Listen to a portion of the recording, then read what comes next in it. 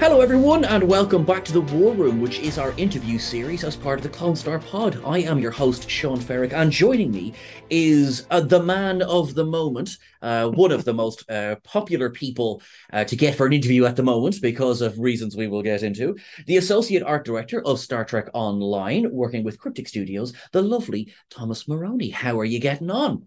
I'm doing great. Thanks so much for having me. It's excited to be here. Excited to shoot the ship with you. Absolutely. Ah, nice. I see what you did there.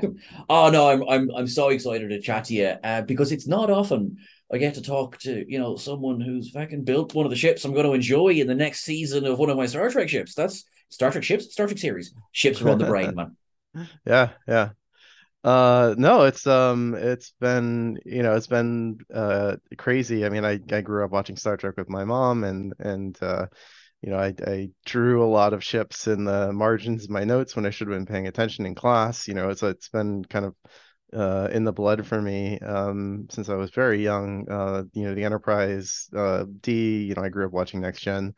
um, that just left this like huge impression on me when I saw it for the first time, and I've never been able to shake that. And so to kind of parlay that into a hobby and then a career, and then turn that into actually getting, a model that I built onto, to be canonized with the Enterprise F and in season 3 of Star Trek Picard. It's been a dream come true. It's really, really something. That is amazing, and obviously I'm going to go into a whole lot of questions on how that process took place. But the Enterprise F has been around in some form or other for a while now. I remember seeing the design a couple of years back and going, absolutely, yep, I'm totally on board. I can see the progression of how we go from Galaxy to Sovereign to we have Verity and we also have Odyssey. Hmm. So that's something I'll talk to you about as well. Hmm. But before we get to any of that, what was your favorite ship to draw as a kid? It was, I drew the original Enterprise a lot because so Next Gen first run syndication where I grew up was like on at 10 or 10:30 at night, so I didn't really, if I wanted to watch I had to tape it, right? That was past my bedtime.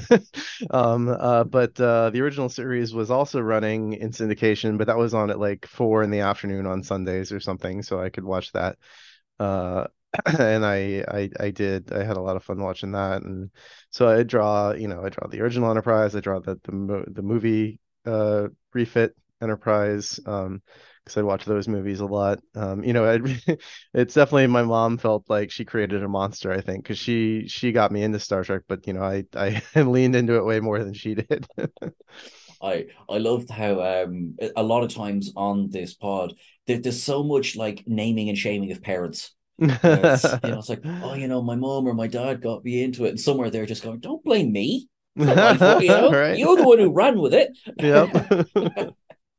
Um, and now I do have a big, massive confession that I do need to say at the very outset of this, but I've never watched Star Trek. No, but what I have never played Star Trek Online, and that is something I have taken flack for, and rightly so. I need to fix that.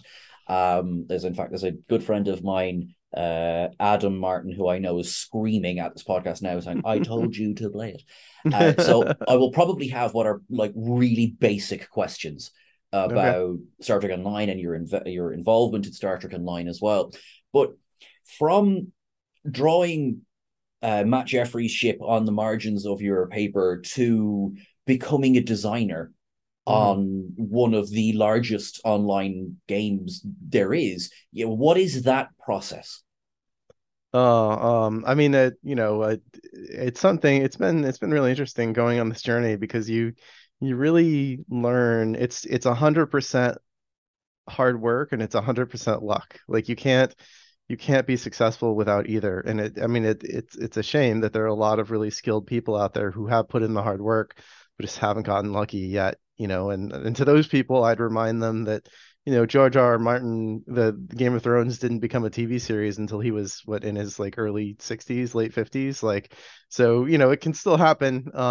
You just got to keep putting in the work, and you got to keep making the things that you want to make. But I say all that because My sort of very first foray into this was making L-Cars graphics on my computer, right? Like I Nice. wanted to use like Corel Draw, I think, back in high school, and I just wanted to kind of recreate what I saw on those L-Cars interfaces. They were so bold and distinctive, and I'm going somewhere with this because but L-Cars is really interesting. It's the only one of the only, maybe the only sort of set element that has become so ingrained with the brand that you see it and you're like, oh, that's Star Trek, right? Like that's Yes. that computer interface is Star Trek. And like Star Wars doesn't really have that. They have sort of generic like 80s vector um very primitive graphics, but you can take that out of the context of Star Wars and you wouldn't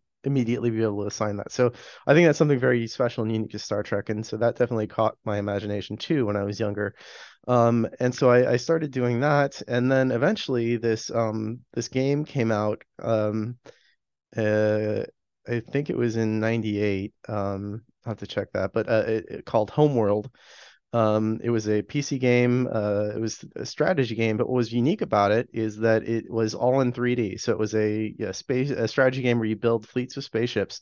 But unlike every other RTS at the time, um, instead of having like a top-down isometric view where you just sort of right-click on the ground and they move, it was in space and it was in full 3D, so your ships could go, you had to think three-dimensionally, right? Like Kirk. And so your ships could go not only left, right, front, back, but they could also go up and down, and they could like there were asteroid fields, you can go up and like come down and attack from above, and ships had armor on different sides.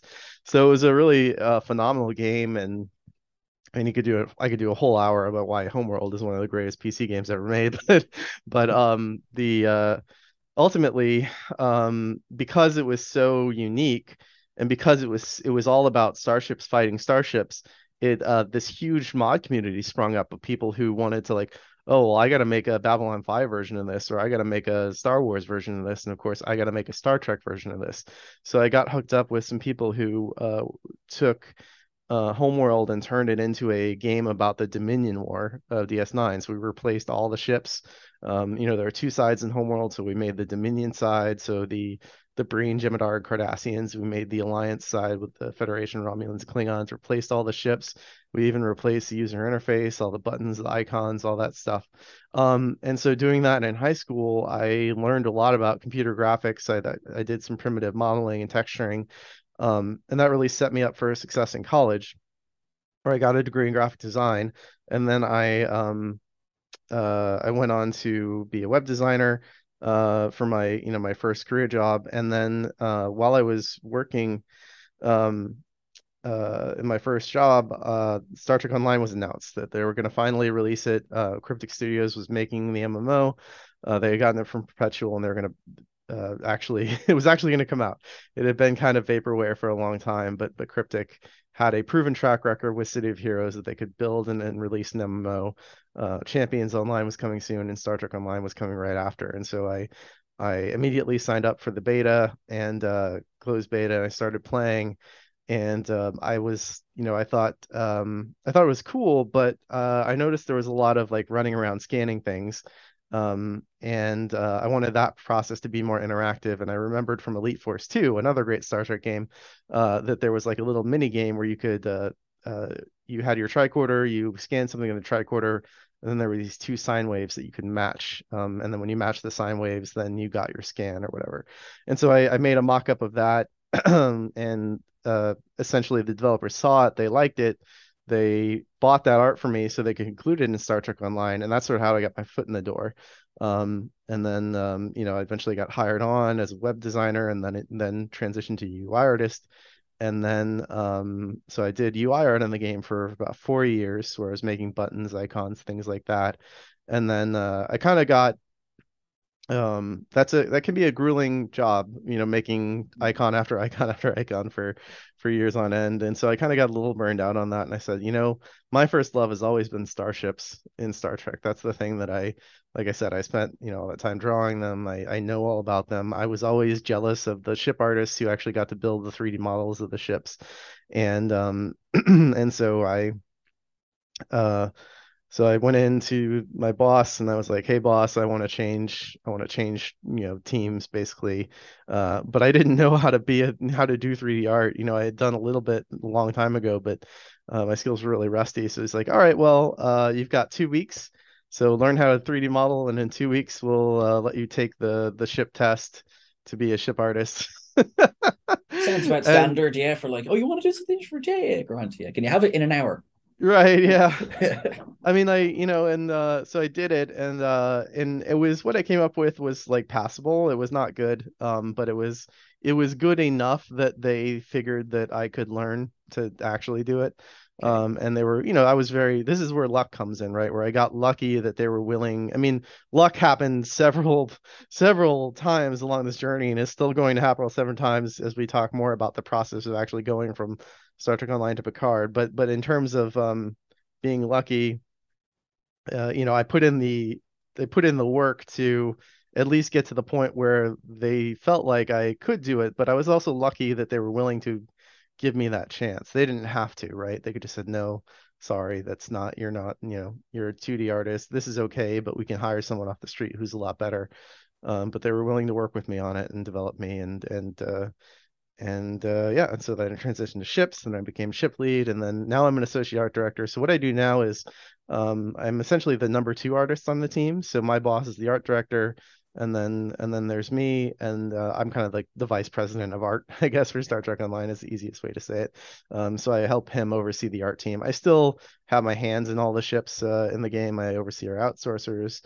I do a lot of intake and polish. I even do a little bit hands-on stuff, but yeah, so that's the I tried to speed through it as much as I could, but it was a very long road getting from there to here, as they say.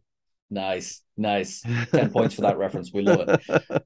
As I was going through, you have one of your sites, one of your portfolios is online. Of course, the Enterprise F is sitting there, pride of place. And I see as well a lot of, I would say, familiar designs that turned up in on screen in the various series.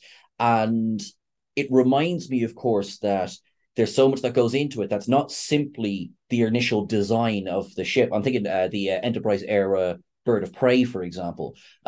So I know for some of the shows, 3D models would have been built, and therefore it might be quite an easier process, if you like, to bring it in to Star Trek Online. But what about some of the other ships that might not have had 3D renders already? How difficult is that process of bringing a ship you saw on screen to life in the game? Yeah, I mean it definitely varies, and even if we are lucky to get, if we're lucky enough to get the actual show used model, which we have gotten for some of the newer shows, we still have to rebuild it from scratch. The model that they give us is much too high detail to be in a real-time game engine like Star Trek Online. And so we'll essentially trace it, I guess is the best way to put it. We'll recreate the geometry in 3D using the Canon one as a guide, but it's ours has to be by nature of 3D rendering and real-time rendering of what a game engine can process. That's a whole other topic in terms of technical, the difference between like rendering something for television versus what your game engine has to do, your PC, your PlayStation has to do to have a game elements on screen. But essentially our models have to be a lot lower detail than what they use on the screen. And so we rebuild the model. But it is difficult when you're essentially an archaeologist, when you're building a more obscure model like the we call it the Talis. I don't know if it actually has a canon Romulan name, but the Enterprise Bird of Prey. Thankfully, there was a lot of there are a lot of bones on the internet about that ship. There are a lot of renders from the original model from sites like, Doug Drexler's old blog, Eaglemoss, all that stuff. That was pretty easy to find. But you get into something more obscure like the Bozeman model from TNG's Cause and Effect. And Yes. that is, you're like looking frame by frame at screenshots. You're trying to find like old issues of like Star Trek the magazine or Star Trek fact files that might have pictures you've never seen before. You're really every artist who's worked on STO has done this. over and over again in terms of trying to excavate, that perfect piece of reference that gives you the angle that you need to be, because we want to be accurate as much as we can, and there are lots of constraints beyond the sheer detail level, but also, how we build things, the techniques we use that kind of force our hands one way or the other. But you're just constantly trying to look for the best reference you can get, and sometimes that's from the actual show, or there could be behind the scenes images. And it's interesting. You also have to use your judgment as an artist because many times they intentionally built something very different IRL, in person, Hmm. it looks very different and you just looking at it with your eyeballs. But then when you see it on screen, like the great example of this is the Jemadar fighter from Deep Space Nine. So if you look at the actual filming model, before they switched over to CG, it's very purple. Like it's very like has a lot of like Yes. saturated. It's got like or a very like deep maroon, got some blues and purples, very colorful. And then you actually look at what it is on screen, and it's pretty much it feels like kind of a cool gray color. And what happened is they'd actually build and paint those models to be a lot more colorful and saturated sometimes because it was easier for them to key that out of a green screen, because the colors were much more intense and they could say, oh, select this color range, and that would do the chroma key, essentially cut out the model from the background. Because if you remember, all that stuff is used to be composited, right? You'd have Yep. a model on a blue screen, and then you'd actually have to like cut that out. They would use it was done like low quality digitally, I think, at that point with like VHS tapes and stuff. But anyway, Mhm. and then they composite it onto a different background. But having that model be very saturated made that process easier, and then they could just essentially do like desaturate it in that during that process to get the color they actually wanted. Right. So we had I actually had a situation where I was making a material for the Gemidar fighter, and I found that reference. I'm like, oh wow, I didn't realize it looked like that. And then I'm just like, I'm gonna make it look like that in an STO. And then I got so many complaints from people like, why is it so purple? Why is it so bright? I'm like, well, that's what it looks like. And it's not like, no, it's not actually what it looks like. You have to ultimately, the arbiter is what you see on screen in the final shot. It's not what these reference photos say. So yeah, so there's a lot of back and forth, a lot of comparisons. Archaeology really is the best metaphor, I think. That's actually it's a fantastic word to use. I hadn't considered that before. And because I'm not entirely sure. So, what the relationship between STO Cryptic Studios and Cryptic Studios, excuse me, and CBS, was there ever a chance of having access to the physical models as they existed? Now, I know they are spread throughout the world. I know that it's not like a big warehouse of today we will look at the Soyuz class, but Hmm. was there ever a chance to go to a physical filming model and bring a digital camera? Not really. I mean, not, I mean the so Star Trek Online launched in 2010. So we're actually coming up on the game's 13th anniversary soon. And I've been with the game in this month, it'll be 12 years that I've been on the game. But I said that to say that, we started about 5 years, I think, after Enterprise.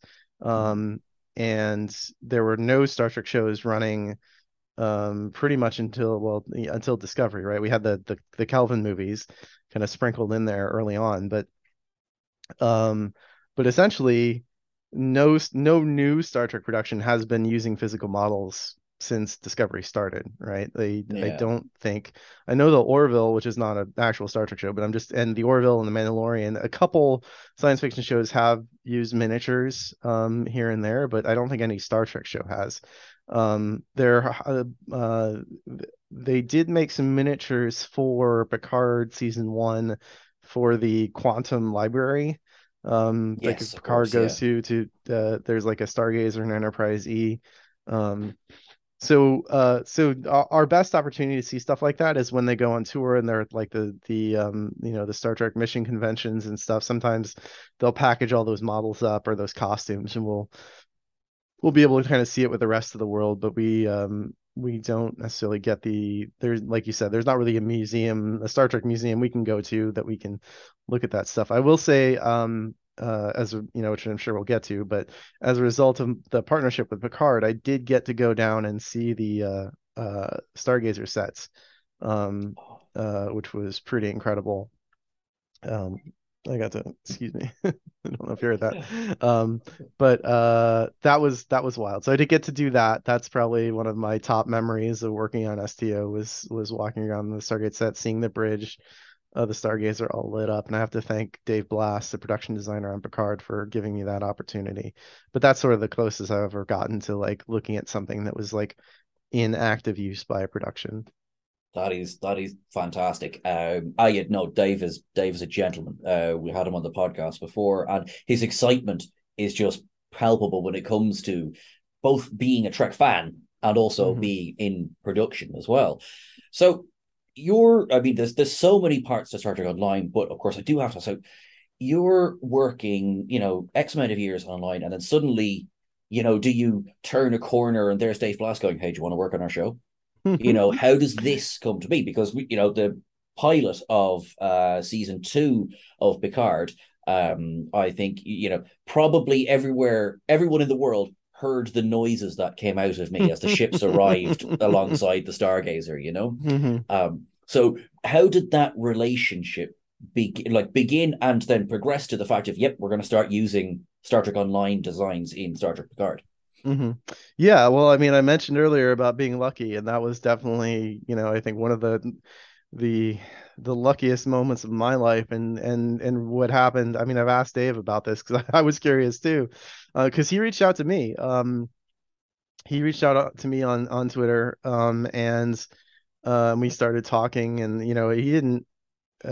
It took a few messages before he said it. Like I was like, "Who is this guy?"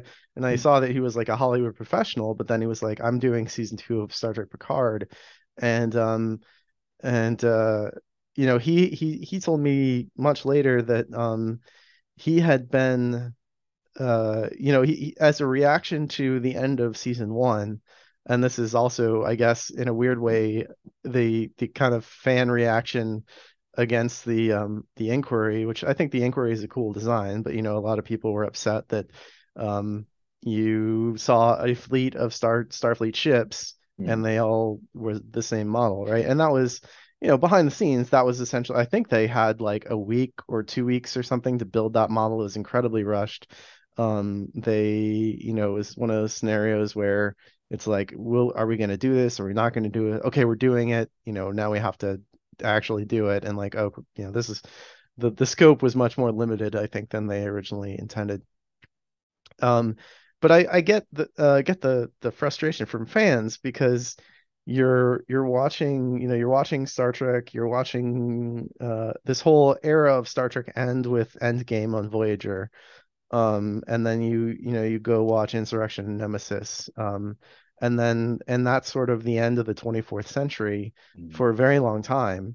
And a lot of people who grew up with that era of Star Trek, like, we want to know what's next, right? Like, and then when they announce a new Star Trek show, it's a prequel of the original series, but so okay, that's cool, but I want to know, what about my favorites? What about the Star Trek I grew up watching? Like, what happens to them and what happens to that era? And so there's a lot of not there's a lot of anticipation and curiosity about what the Starfleet was like and what the ships were like and all that stuff. And I think when they set out to make Picard, that wasn't initially their intent to address that stuff, but they kind of stumbled into having to by mm, necessity, right? Because they wanted to do sort of a Millennium Falcon, Edge of the Galaxy, the in the mar life in the margins, right, version of the Star Trek universe. And but that left a lot of people who wanted to see what new Starfleet ships were like. That left them kind of wanting.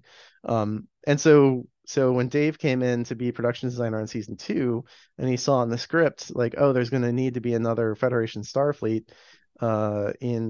in the script, a bunch of Starfleet ships. He knew he didn't want to do the inquiry again. He knew that the fan backlash was so loud that they wanted to do something different. They wanted to have an actual fleet of starships, and the reality of that is it's actually very expensive to build dozens of starships with several new designs. I think north of $100,000 a ship is what I think he quoted me one time. Like, it's oh wow. yeah, to make a film quality, model. And and that includes the process, like from, you're designing it in the art department, you're iterating it with your producers and then your individual artists. I mean, so a lot of people, I'm going to go on several tangents here, but hopefully it's interesting. So a lot of people I think don't really understand the distinction. I didn't until I started working at Picard, really, that there's an art department and then there is the effects department, and those are two separate entities. And so the art department are the people who actually make the concept art and design the ships, but then they hand those designs, those drawings or rough 3D models over to the effects department who rebuild all of that to the actual spec that you see, to the actual final asset that is in the show, because it's a very specific skill set to build something that can Yeah. be rendered for TV. And so that's you have your art department, your effects house, and those are two separate things. So anyway, how I got on that tangent was essentially like, um Dave had a his art department was busy doing stuff, and he also, as a very diehard Star Trek fan, he knew that there were certain expectations, and there's certain, like, Star Trek ship design is a language, and if you're trying to teach someone that language, it's actually very difficult to get somebody who understands is all the nuance of like what makes a Federation starship or what makes a Klingon starship that fits into that continuity that that was established by people like John Eves and Rick Sternbach and et cetera, Doug Drexler. And so he had John Eves on his team. John Eves worked on Picard season 2, Mhm. I think season 3, as well. But he needed other people. He tried working with a couple concept artists who were not familiar with Star Trek, and the stuff they made just didn't fit. It didn't really fit the language of the universe.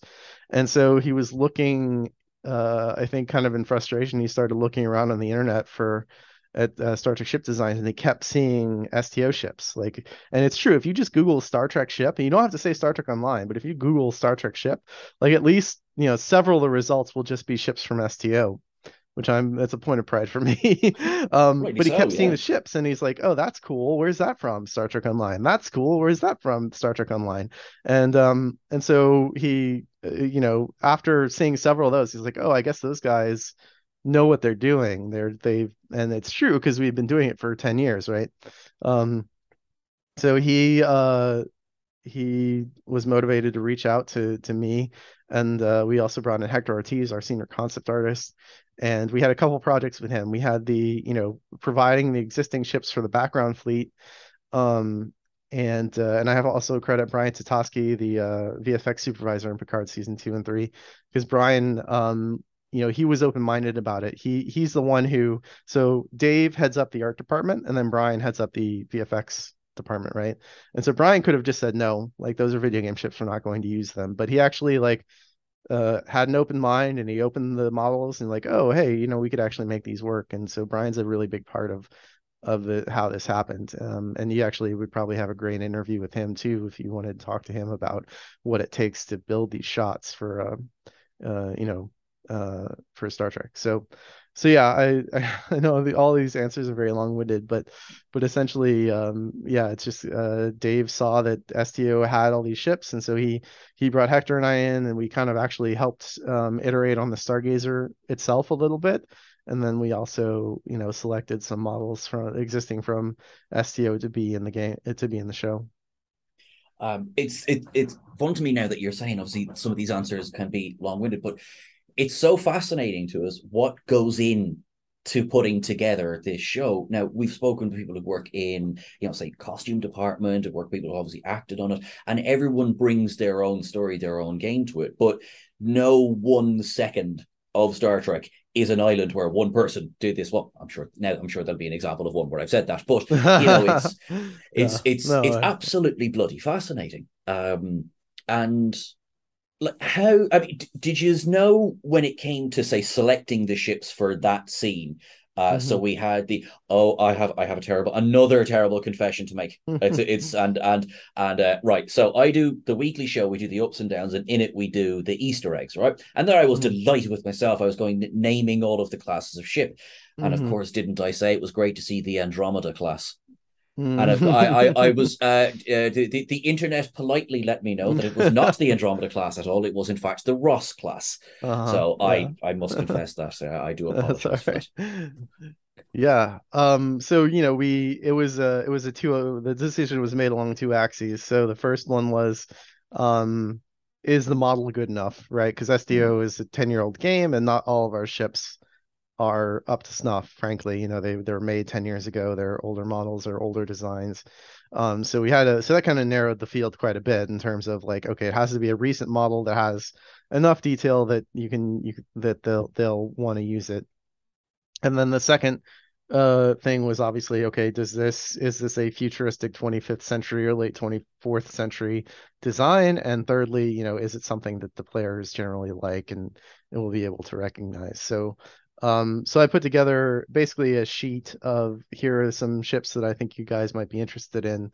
And it just, it just had like a little render of each ship and then the name and then from there, Dave got back to me and said, "Oh, we're going to use these 8 ships. So can you package those up and send them to us?"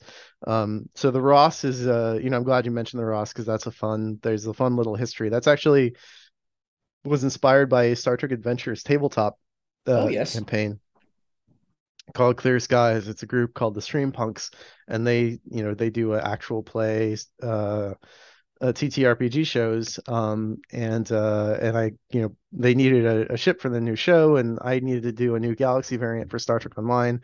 It's another thing where it was very serendipitous, and um, so we worked together on kind of they described like what they wanted the Ross to be, and then I went away and designed it as kind of a late 24th century Galaxy, variant, and that fit the era of Picard perfectly. And so I definitely that was a very easy choice to make. And then I was excited to see so many of them show up in the thing. You never know when you send this off, like, oh, is it going to be tiny? Is it going to be one or whatever.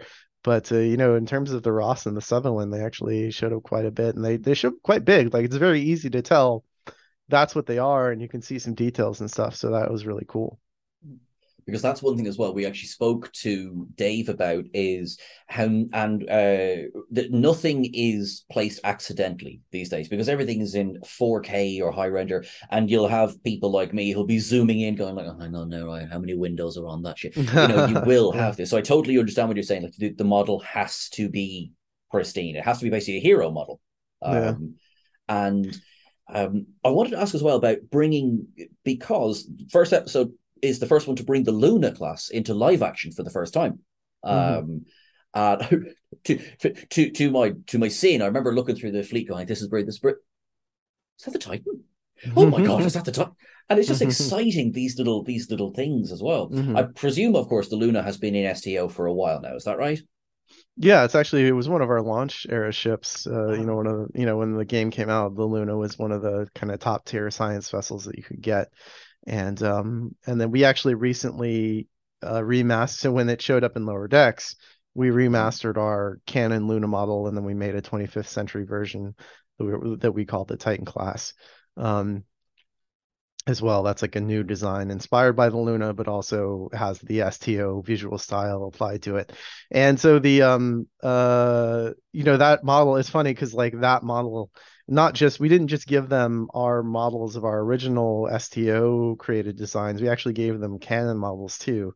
And so the Luna, I think it's the Luna, Sovereign, and Akira models are mm. models from Star Trek Online that they were able to use. And that's like and the Inquiry. They actually used our version of the Inquiry instead Oh, of you're the Inquiry kidding. model from season one. Yeah. I don't know if they just couldn't find it anymore, if like they were working with different vendors and so nobody had access to it, or if they just knew that because we actually, you mentioned every model has to be a hero model. Now, obviously, like I said, our models aren't, don't hold up to snuff to like actual hero models for TV and film. But one of the things we do have to do when we model a ship for STO is if it is lacking in certain details people expect there, sometimes we add them even if they're not canon because um, this people can look at our models from any angle. Like when you're playing Star Trek Online, you can spin the Yeah. ship around and see it from angles that you didn't see on the screen, right? So, I mean, sometimes if, if they're under the gun, like sometimes they overbuild models, but sometimes they, depending on the time frame they have, they will build it exactly to accommodate certain shots. It's like, well, we know that it's going to be from the top down 3/4 or whatever, so we're just going to build the top, and then the bottom is just sort of plain, there's no paneling or decals or anything, right? So, but with STO, we can't get away with that because everybody can see every angle of the ship if they want to. And so we have to make sure all that detail is there. We sort of have to treat every ship as a hero ship in the sense of this is if you're getting a ship in STO, like Star Trek Online is your Star Trek adventure, right? And we want Mhm. that to be, this is the hero ship for you, even if it's not the hero ship for like, even if the Saber class never anchors a Star Trek series, if you really like the Saber class, then we want to make sure that that Saber class model looks the best that it can so that you really get lost in that and you feel like, it has the detail that you would expect for a hero ship because it is your hero ship. That's it. Like, and I'd say so, and I'm sure there's people out there who love the Jaeger class, unironically as well. Yeah, we don't Um, have that one in the game yet. I've been holding out on that that'll be like the special. Oh, for the anniversary next coming up. There you go. That can be like one. the special prize. Oh my God. Um, A booby oh, prize. oh my goodness, yeah. It took me a long time. That background shot of it in Deep Space Nine. It took me a long time to Oh, realize is that a Mackie Raider? Anyway, yeah. and then Eagle Moss comes out with the model of it. hmm Eagle Moss has the relationship there. I'm sure must have been, I suppose, definitely symbiotic in that they're bringing models from STO into real life. There's a few of them dotted throughout the room, hmm and then like I presume that you're involved in building their CG models that you would show in the magazines as well. So again, was this Ben approached yourselves, or did you approach him and be like, "Why haven't you made our models yet?" I think uh I think Ben did end up approaching us and it was kind of one of those things where it's like, hey, can you send us your ships? And it was like, sure, why? And like, oh, we want to do model. I'm like, oh, okay. Yeah, that sounds great.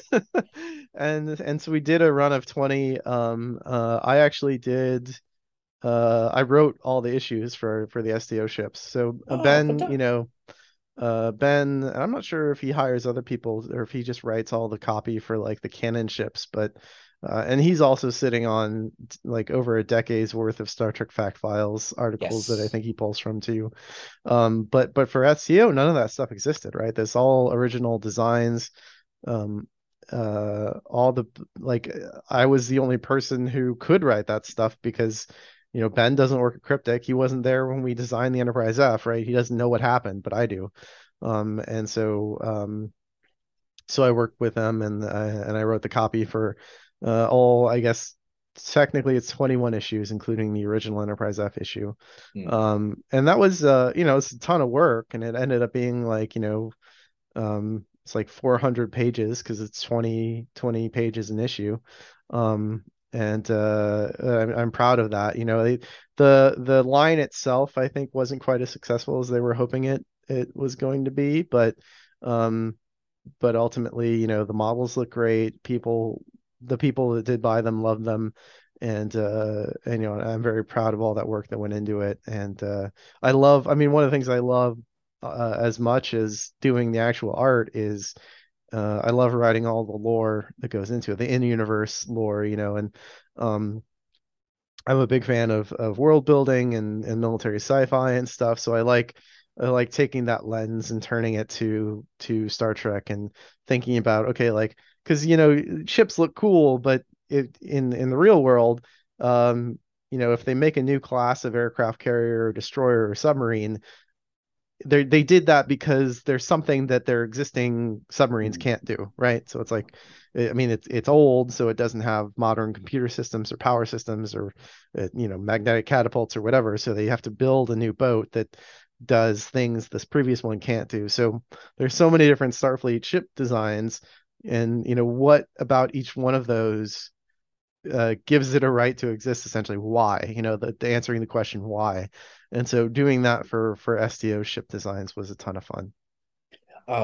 For sure. I actually I've got the Moog class there, and one of the I've got the I kind of I collected as many as I could before my bank balance went now, Sean.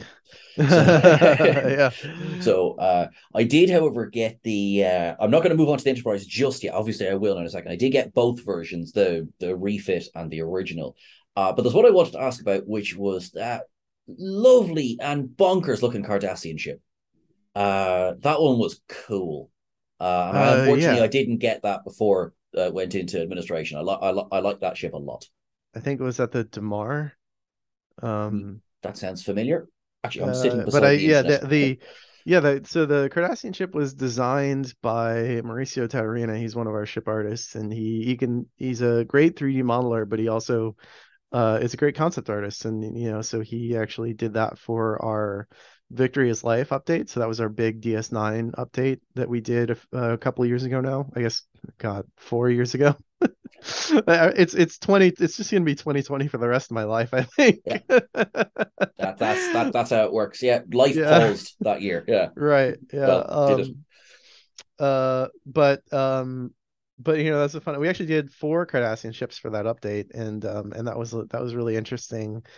Doing the range. So we've only seen, well, I mean, so DS9 is a Cardassian design, and then you have the Hideki frigate, and the Galor, the Keldon, and then I guess the Grimal freighter. I think that's all the canon Cardassian designs. There might be one that I'm missing, but oh, and there's a Cardassian shipyard that you see that I think was only Oh yeah. CG, in the later season of DS9. So, so Cardassians have an interesting visual style, and adding to that was a lot of fun, like making it blocky and industrial, but also um you still also want it to feel aggressive and cool, and the bend on those ships was they were in so in Star Trek Online we have this concept called intelligence ships that are designed to be like spy ships. Essentially they can cloak, and it's actually a lot like what they did with the Section 31 ships in Discovery.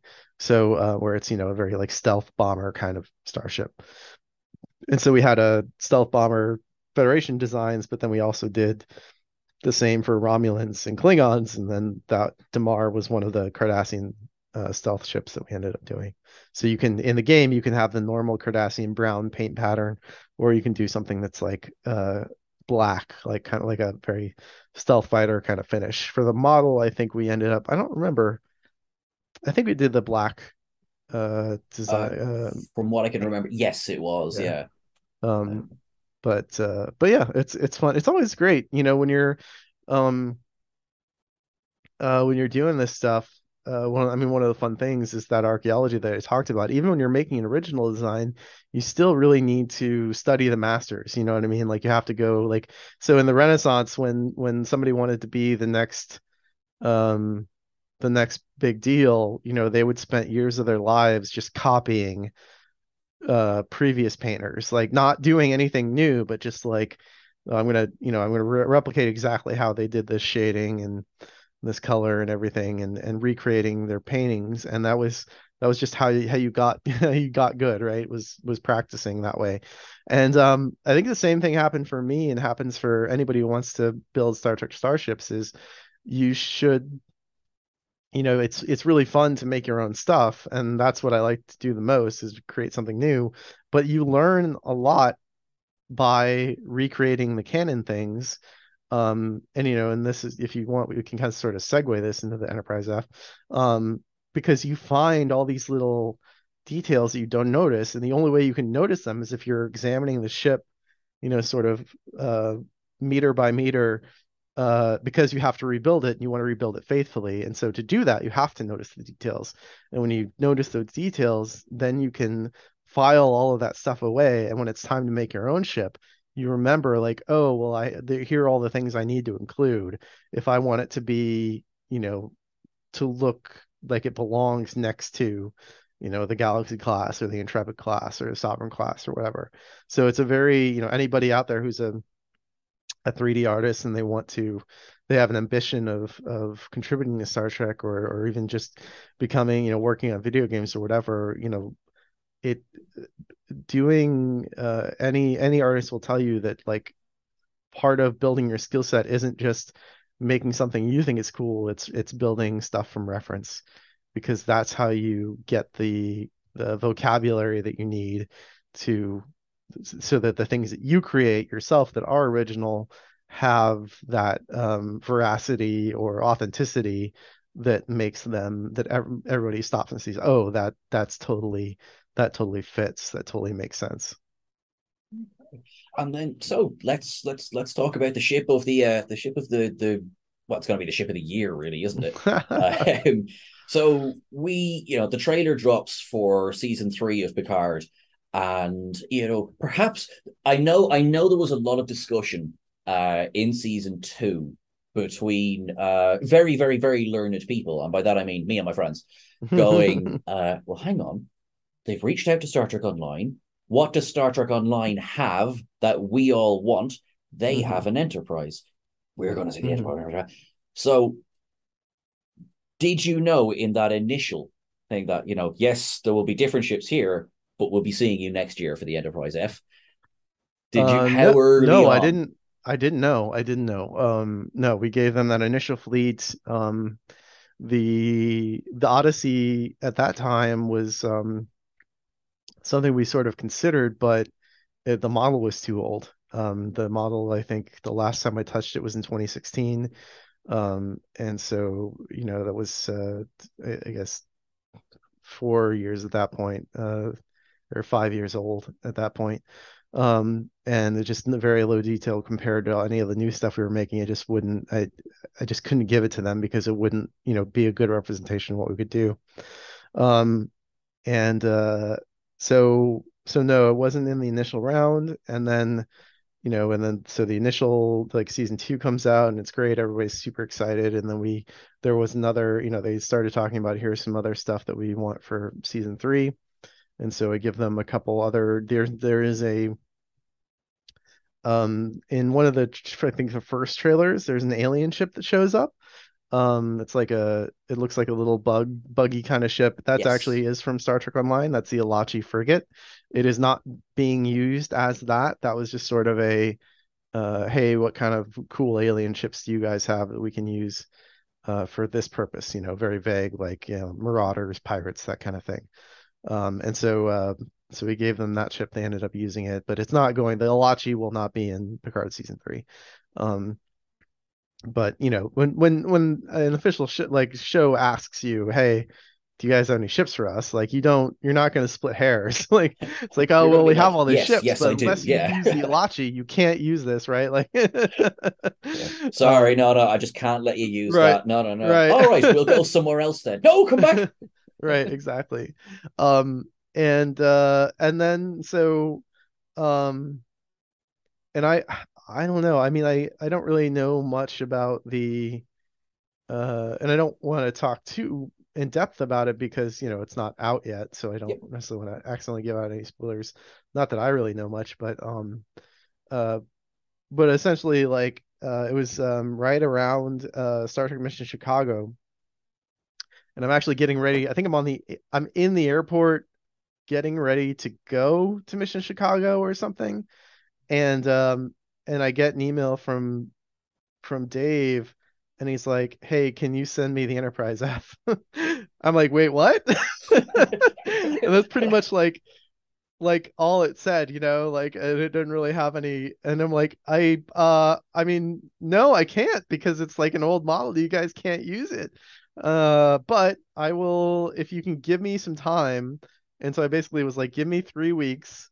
I will build you a new Enterprise F model, because, whatever it takes um to get that thing in the show, I'm gonna do it, right? And and thankfully they were willing to do that, and they actually had to.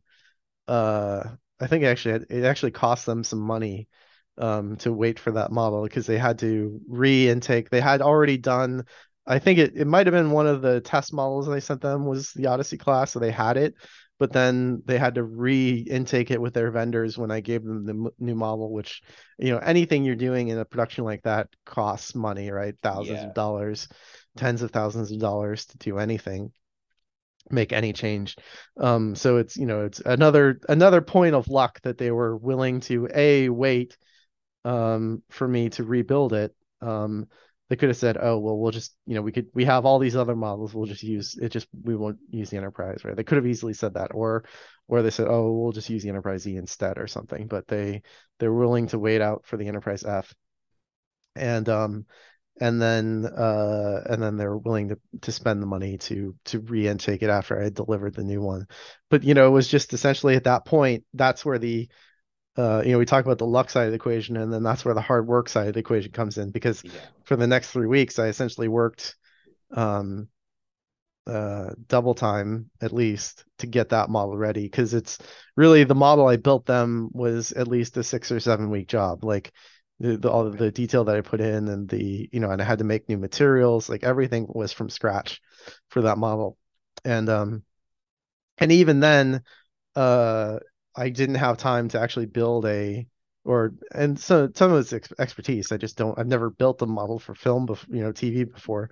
So there are certain things that I did that probably weren't correct. So for some close-up shots, I think it is largely my model. I think for some close-up shots, they said they edited some things. They might have cut in windows, added some more detail and stuff, but yeah, so I just when I knew that they needed it, it just that became my life until I had the model done, because I wanted to make sure that they got it and that it showed up in the show. And then I did not know that it was going to be in that trailer. And so like I think my good friend Amy was at New York Comic Con, and she's like, "Oh my God, did you see this? Did you see this?" I'm like, "What? No, no!" Like, holy crap. It shows up in the trailer and everybody sort of loses their minds. And I thought we were gonna just have to wait until it shows up in the show before we could even talk about it. But it's been great.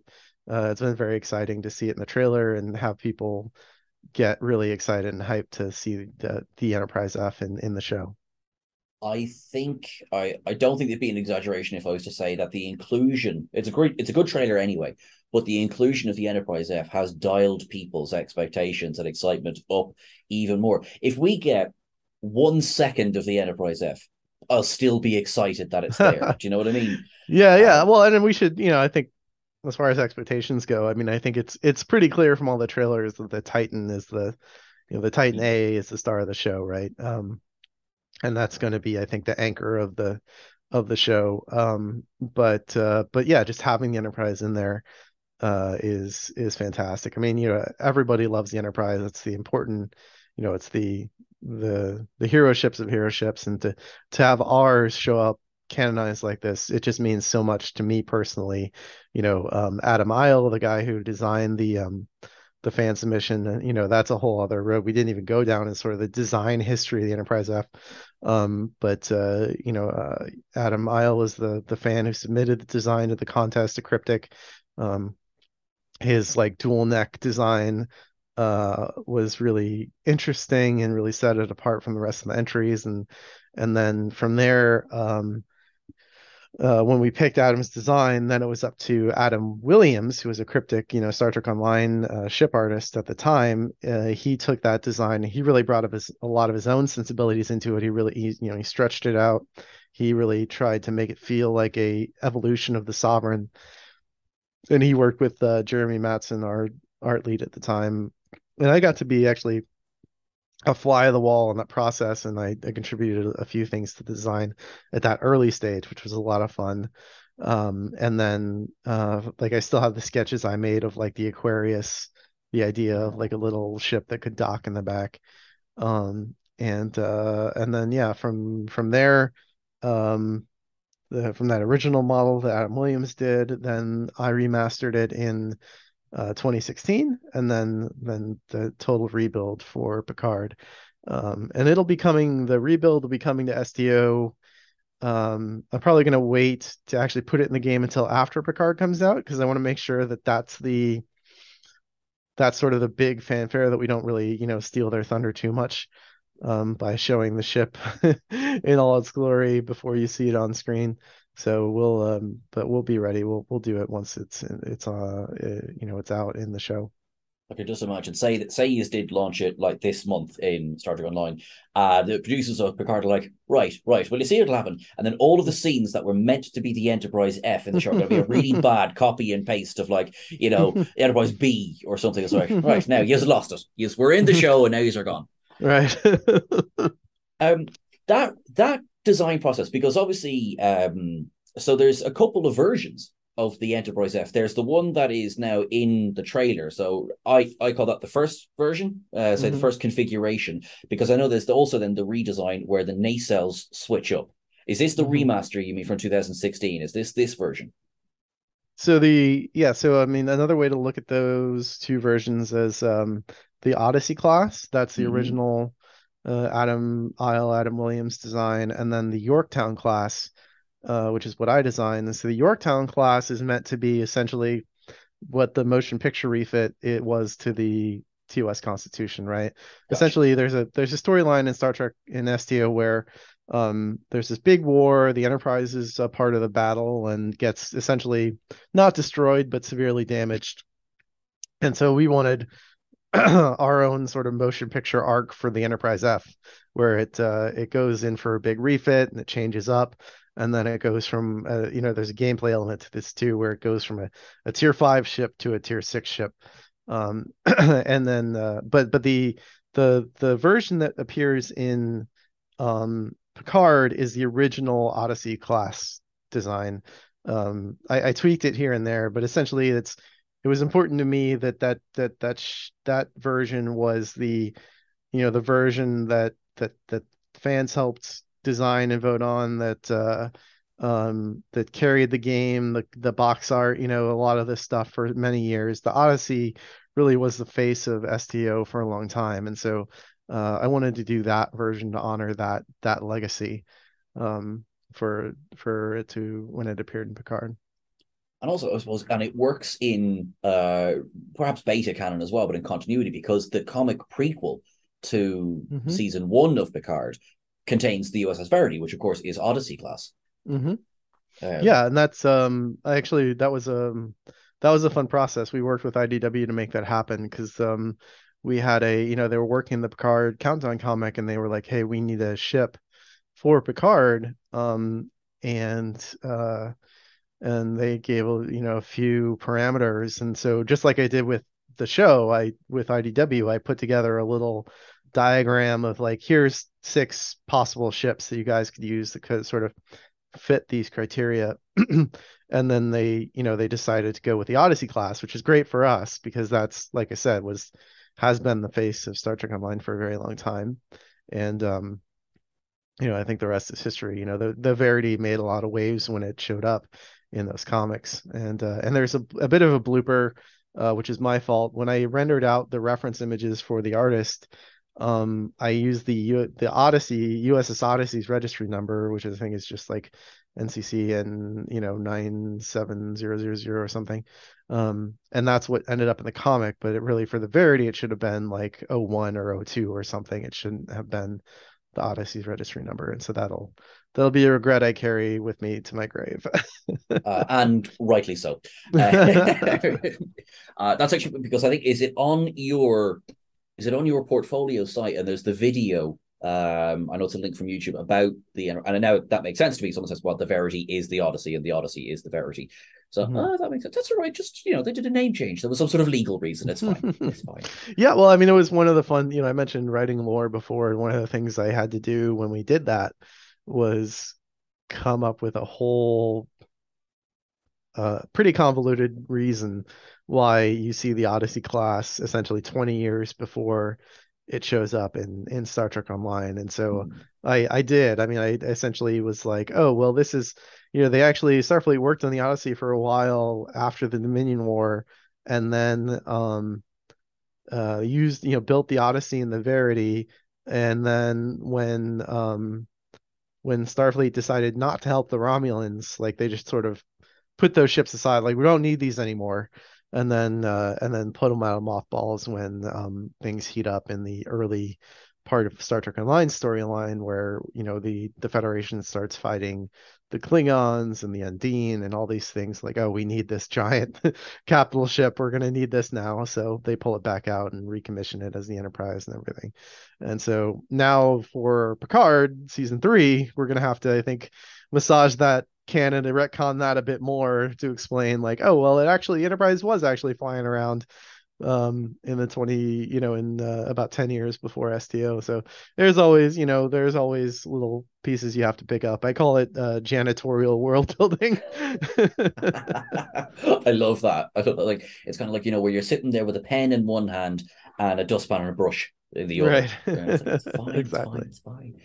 Um, then I mean, I know we've touched on this obviously, but what was the feeling in the office when it's not just the fact that we're fans and we love the Enterprise, and it's not just the fact that you've got to build the Enterprise well. Like this is going to be, you know, 20, 30, 40 years from now, hopefully, people will be talking about. Do you remember when the Enterprise F debuted in Star Trek? What does that feel like? I mean, you're responsible for this. Yeah, it's super. I got really emotional, like seeing it on screen like that, and thinking that I like it. It's funny. It's like, well, what do I do with myself now? Like this has been sort of a dare to dream kind of goal for me for a decade, like how do we make STO ships canon, and how could we even make the Enterprise F canon? And we didn't make that happen, right? We owe all of that to Dave and Terry Matalas and the people at Picard who are willing to work with us. And John Van Sitters. I want to throw him out there too, because he was the one who came up with the idea for the design the next Enterprise contest back in, I guess it was 2011, or maybe we started the contest in 2010. But essentially anyway, he's I think he's vice president of franchise development now or something at Paramount. But he's been with Star Trek that whole time and longer. Um, and all these people who care about Star Trek, they care about making the universe feel connected, which is very important. I mean, that's one of the big strengths of the other Star franchise, right? Is you go play Jedi Fallen Order, and then when you see that BD droid in Boba Fett, you're like, oh, it's the Leo DiCaprio meme, right? You're pointing your I finger, you're love like, that one. ah, Oh yeah, yeah. um, there he is, right? And it just makes the world. It rewards you for doing both. It rewards you for playing the game and rewards you for watching the show. You feel good about both those things. It makes the universe bigger. It makes it feel like a place, and that's, I think, is the maybe the most underappreciated part of building a franchise like Star Trek. And it's something that I talk about whenever I can, and it's something that I think Star Trek could be doing more of, is tying things together like visual continuity. It's not, like we can talk about story continuity, which is great, but visual continuity in a visual medium, you can't get away from the fact that that's important. You can't, like, they hired the same actor who was in Iron Man 1 to show up in Spider-Man Far From Home as a callback, and it's like it's a universe is so connected. It feels like a place that you can escape to. It feels like a place you can explore. And that is so important for these franchises, these science fiction franchises where we're invested. We're invested for years of our lives, and get really excited about talking about them, analyzing them. And the more all of that can hang together, it really amplifies the experience and makes it rewarding and fun and exciting and interesting. Um, and we're very grateful to be a part of that for Star Trek. I think it's wonderful. It's as purely as a fan, I do the Leo moment every week. It's like, oh, this is brilliant and that's brilliant. I name and shame myself again. I missed the USS Van Sitters, which of course just showed up in Star Trek Lower Decks. Yeah. I was like, oh, that's amazing, but that is wonderful. I do love that there does seem to be a reward for hard work that goes into putting these shows together, putting Star Trek Online together, and then for people, as you said, for people for sticking with the franchise this whole time. Um, it's a good time to be a Trekkie. I think Hmm. I do agree with you. I think we could go for it. I mean, like, I think, let's, I think the poor Kelvin universe is kind of out there in a bit of a bubble at the Right. moment, and we'd love to kind of throw a rope around it and bring it in. I know they tried to do that a little bit in Discovery, in fairness. So if we can, Yeah, a little bit. And we actually have a mission in STO where you go to the Kelvin timeline, which is a lot of fun. lovely, lovely, it's great. I don't just go, just check in, and be like, are you okay? How are you? Are you all Yeah. right? Yeah, you know. Yeah, Um, exactly. so as much as you can answer this question, what's next? Yeah, I don't know. I mean, I don't know. That's I think that uh I can't say anything for the TV series. I don't know. Um I would love for STO ships to show up in Picard or in Prodigy and Lower Decks, but I don't know if that's gonna happen. We'll definitely we're looking forward to making adding ships from Lower Decks. We're going to be adding more of those ships to STO. We're actually looking at talking to IDW about some of the stuff they're doing and maybe crossing over with them again. Because we've done a few partnerships with IDW. There was a Verity that they put in their comics. They actually used some of our Tholian designs for their TOS Year 5 comics. And then they did their Mirror Enterprise Dreadnought, All Good Things Dreadnought for the Mirror Universe. And we did bring that into Star Trek Online already. So there's been a lot of cross pollination there. We want to do more of that soon. And yeah, obviously we're chomping at the bit to add more more things to Star Trek on TV, but I'm not sure what the next opportunity for that will be. Honestly, the Enterprise is if we don't get a chance to do it again, this is definitely the way to go out. I mean, absolutely. As you've said beautifully, like, it kind of doesn't get more hero ship than the Enterprise. With the greatest of love to Voyager and to Defiant and all that. I'm a DS9 fan, just like. But what do you think when you think Star Trek? You tend to think the Enterprise. Yeah, Um, exactly. I mean, they named the show Enterprise, right? When they didn't want to call it Star Trek, the next most Star Trek word they could think of was Enterprise. well, that's actually, in fairness, yeah, you're dead right. Yeah. We're going to come to the end, and I have a lovely small question for you at the end. But before I get to that, I just want to say thank you so much for taking the time to talk to me. Thank you so much for giving us the Enterprise F. I guess a little bit excited over here. But the last question I have is something we ask of every guest that comes on, because everyone has a different answer. Mm. So, what does Star Trek mean to you? Hmm. Star Trek to me, I mean, the most important version of Star Trek, I think, we need it now more than ever, is that there's obviously the diversity, that's very important, the optimistic view of the future, but focusing in more than that, which this is all I think a part of that, is that Star Trek is competency porn, right? It's like people who like each other doing their jobs, who are smart and well intentioned, like there's not, I think a lot of people rag on the Gene Roddenberry no conflict rule, but one of the things I like about that compared to a lot of TV storytelling nowadays is that it created this aspirational environment that growing up I think influenced me a lot as a kid of like, oh, here are just some adults who trust each other and are doing their best, and they're also really smart. And like that is three things that if there was more of that in the world, I mean, I think the world would be a much, much better place. So, I think I just wanna leave it there. I think that is a really, really important part of Star Trek, what makes Star Trek special. And it meant a lot to me as a kid, and I think was very formational on how I behave, in my career and how I relate to other people. I love that. I think that's it's a perfect description. I've never heard competency porn used to describe Trek before, but you're absolutely right. I love Yeah, it. I know I stole that from the internet somewhere. I don't know who came up with it, but when I heard it, it really rang a chord for me.